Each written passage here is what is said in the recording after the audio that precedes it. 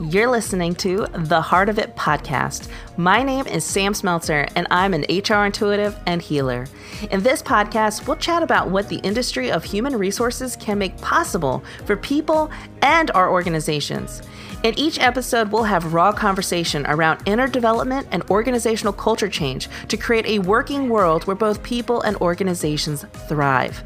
Thank you for listening. Now let's get this episode started.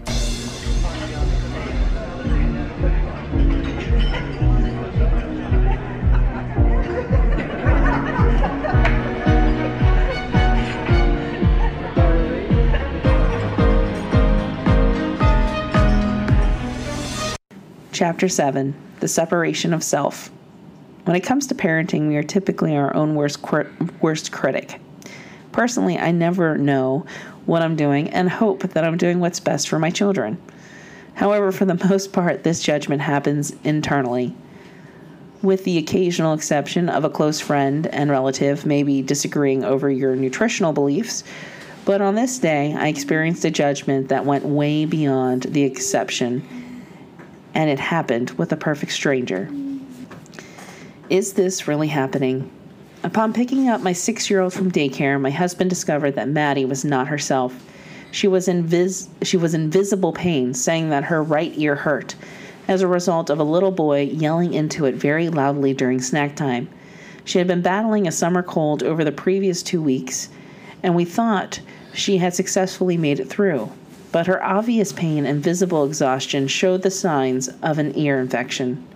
Our pediatrician would be unable to see Maddie until the following day, so we decided to take her to a local urgent care center that accepts walk-ins.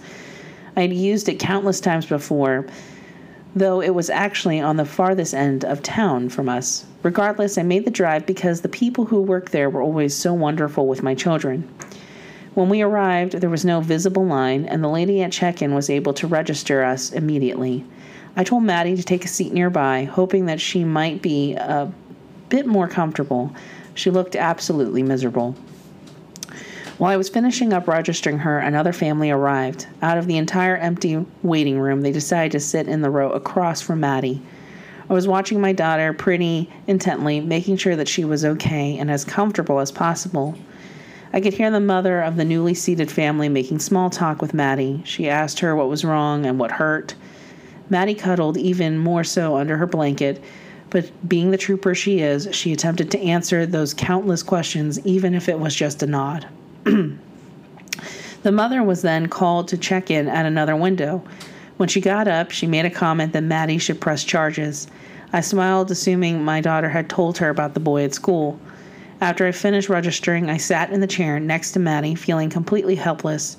I hope we would soon be called to go back to be seen. The other mother returned shortly as well. I casually smiled at her, wanting to send a nonverbal thank you for being so caring to my sick child in the waiting room. However, her response was unexpected. She stared right at me and said, "Disgusting." She then continued to make comments along the lines of certain people just shouldn't have children, and that she would never yell at her children so loudly their ears hurt as a result. She then reiterated to her children how much she loves them and how other people don't love their children as much. In between this commentary, she kept repeating "disgusting" and simply glared at me. After it became clear she was not going to stand down, I finally engaged and asked, "What?" Her quick response was, "You know what? You disgust me. I would never bring my child to the doctor and sit here innocently when it was my fault she was here in pain in the first place." In that moment, I realized where her anger stemmed from. She thought I hurt my child, that I caused her pain. She had judged me. Her eyes were filled with anger and hatred. She believed I was a child abuser. The woman continued getting louder, making remarks that someone should call the cops and report me to child services, but no one in the office seemed to react to the woman. In fact, everyone around me acted like they were completely unaware of what was happening. I was left to endure the judgment, hatred, and anger alone. I was also left to somehow provide a level of comfort and safety to my 6-year-old in these uncertain and pretty much unbelievable circumstances. But what happened next caught me off guard. Her judgments drove me inward and caused me to question why her opinion of me mattered so much, or even at all. Her accusations couldn't have been more untrue at face value. However, the underlying messages being sent along with her accusation presented some truth. Deep down, I believed that I was a bad mother. I began to ask myself if I was doing enough as a mother. I started to question if I was being the mother that I wanted to be to my children. I started to question and check in with my priorities. I used the situation and removed the sense of attack to transform it into a period of reflection for myself. I was able to quiet the inner chatter typically triggered by our protective system, better known as getting defensive, to be able to listen to what was actually happening inside of me. Unusual and unexpected. After sharing this experience with multiple people, I found that my ability to tune out those defensive reflexes was not very common. Most people said that if it had been them, they would have given that lady a piece of their mind. One person even said they would have punched her in the face. Regardless, the common thread is that most would engage and escalate the situation. I can completely relate to this reaction because once upon a time that would have been my reaction as well. This was the first situation I had encountered that showed me how far I had come personally. In a moment of attack, I was able to see the lesson about myself and not instantly defer blame to the other individual. As backwards as it may sound, over the years, I have come to learn and appreciate that the more messed up a situation is, the greater the lesson. It also appears that if we fail to listen or recognize the lessons we need to learn, the situations presented become bigger and more of a spectacle, almost like the universe is screaming for your attention. See, this lesson of exploring my new identity as a mother had come up several times before, yet each time it presented itself, I chose to process it at face value or barely scratch the surface. In fact, 3 years prior, the same lesson presented itself in a much more reasonable fashion. I even woke up and paid attention briefly, so much so that I wrote about it. This blog article was one of my first ever as a new business owner, and to date, it's still one of my most successful posts. The blog post. Wednesday, I got the dreaded phone call from my daughter's daycare. Folks with children can probably relate. The call informs you that your child has a fever and must be picked up immediately and cannot return until not having a fever for 24 hours. The phone call always equals frustration and anxiety. It literally translates as plan on leaving work early today, plan on not being at work tomorrow, and possibly the day after. Decide if your child must see the doctor and or find a sitter for the times that you have a previous engagement that you cannot get out of. Now, I know I might have a mild form of obsessive-compulsive behavior. I like to plan.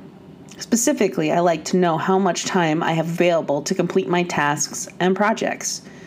When that time is snatched away in a manner that is beyond my control, I enter camp unhappy. After spending an afternoon in camp unhappy, I reflected that even on how I got there and why. Frankly, the result of my reflection was that I was disgusted with myself. When examining the facts, I had become upset because I had to leave work to take care of my baby girl, my bundle of joy who was sick and needed her mommy. Why did this upset me? Because it disrupted my plans?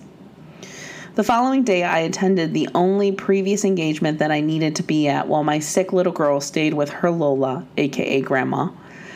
I got into a conversation with someone about generations. Now, conversations about generations are typically the norm for me, since it's been a hot topic lately. Yet this discussion somehow shifted to work-life balance. The individual I was talking with stated how she respected a particular generation's views of work-life balance, in particular their ability to let it go, to leave work at work and come home, to truly be with their family. Not just physically home, while mentally still working. I believe that there are no coincidences and things happen for a reason. People are placed in your path and say things at specific times for a reason. It's up to us to be open and ready-minded to learn the lesson. This moment, quite frankly, was a slap in the face for me. One large reason I was starting my business was in order to have the freedom to create an organization I believed in 100%. and putting family first was a value I planned to instill within my company. Here we were a week away from my grand opening, and I was already slipping. Now I ask you, what is your work-life balance situation like? Does it need an adjustment? Perhaps not a major adjustment, just like a minor one like mine. Work-life balance is such a buzzword right now, yet we need to figure out what it means for us individually. What I need in my life to maintain my work-life balance is different than what you need. Regardless, it's important to get a pulse on exactly what this balance is. Asking yourself, is the balance you have the one you are seeking? How does your current balance align with your priorities? No such thing as coincidences. If you remember in the first story I shared with you, the word that woman repeatedly used to describe me was disgusting. In the blog post written 3 years prior, I wrote that I was disgusted with myself. This woman and her blatant confrontation was my own shadow confronting me. The shadows I see in you reflect the shadows I see within me. The light I see in you reflects the light I see within me. I needed to answer the question for myself. Why am I disgusted with myself as a mother? This question is not very comfortable to process. In fact, my role and identity as a mother is probably one of the most, if not the most vulnerable one I hold as an individual. This explains why I needed a universe smackdown moment. Regardless of how unpleasant it is, I have found that the lessons which result in monumental growth are typically the most uncomfortable. They are also the ones we frequently attempt to avoid. This only results in them materializing in more and more ways, giving us the feeling that we are surrounded, trapped, and unable to escape. But we totally can. The escape route is within you. So think on this the next time you're asking, why does this keep happening to me? Reasonable expectations. Recently, I was teaching a workshop in which a participant asked for further clarification. The person said that when they heard me apply the concepts to my own life, it made perfect sense. But when they attempted to apply it to their own, they got lost. The example I used above is extreme for sure. If, as you read the story, you were thinking, there is no way I could ever be in a place where I could separate myself from the moment and learn a lesson about myself, I totally get it. That was me at one point too. I share it because it's possible. I'm not some sort of superhuman or spiritual guru. I am mortal, living my life one day at a time like everyone else. But the way we live it can be different, and it is moments like these that can change everything. Exposed in this chapter. Number 1, the more messed up a situation is, the greater the lesson. Number 2, if we fail to listen or recognize the lessons we need to learn, the situations presented become bigger and more of a spectacle, almost like the universe is screaming for you to pay attention. Number 3, people are placed in your path and say things at specific times for a reason. It's up to us to be open and ready-minded to learn the lesson. Number 4, the lessons which result in monumental growth are typically the most uncomfortable.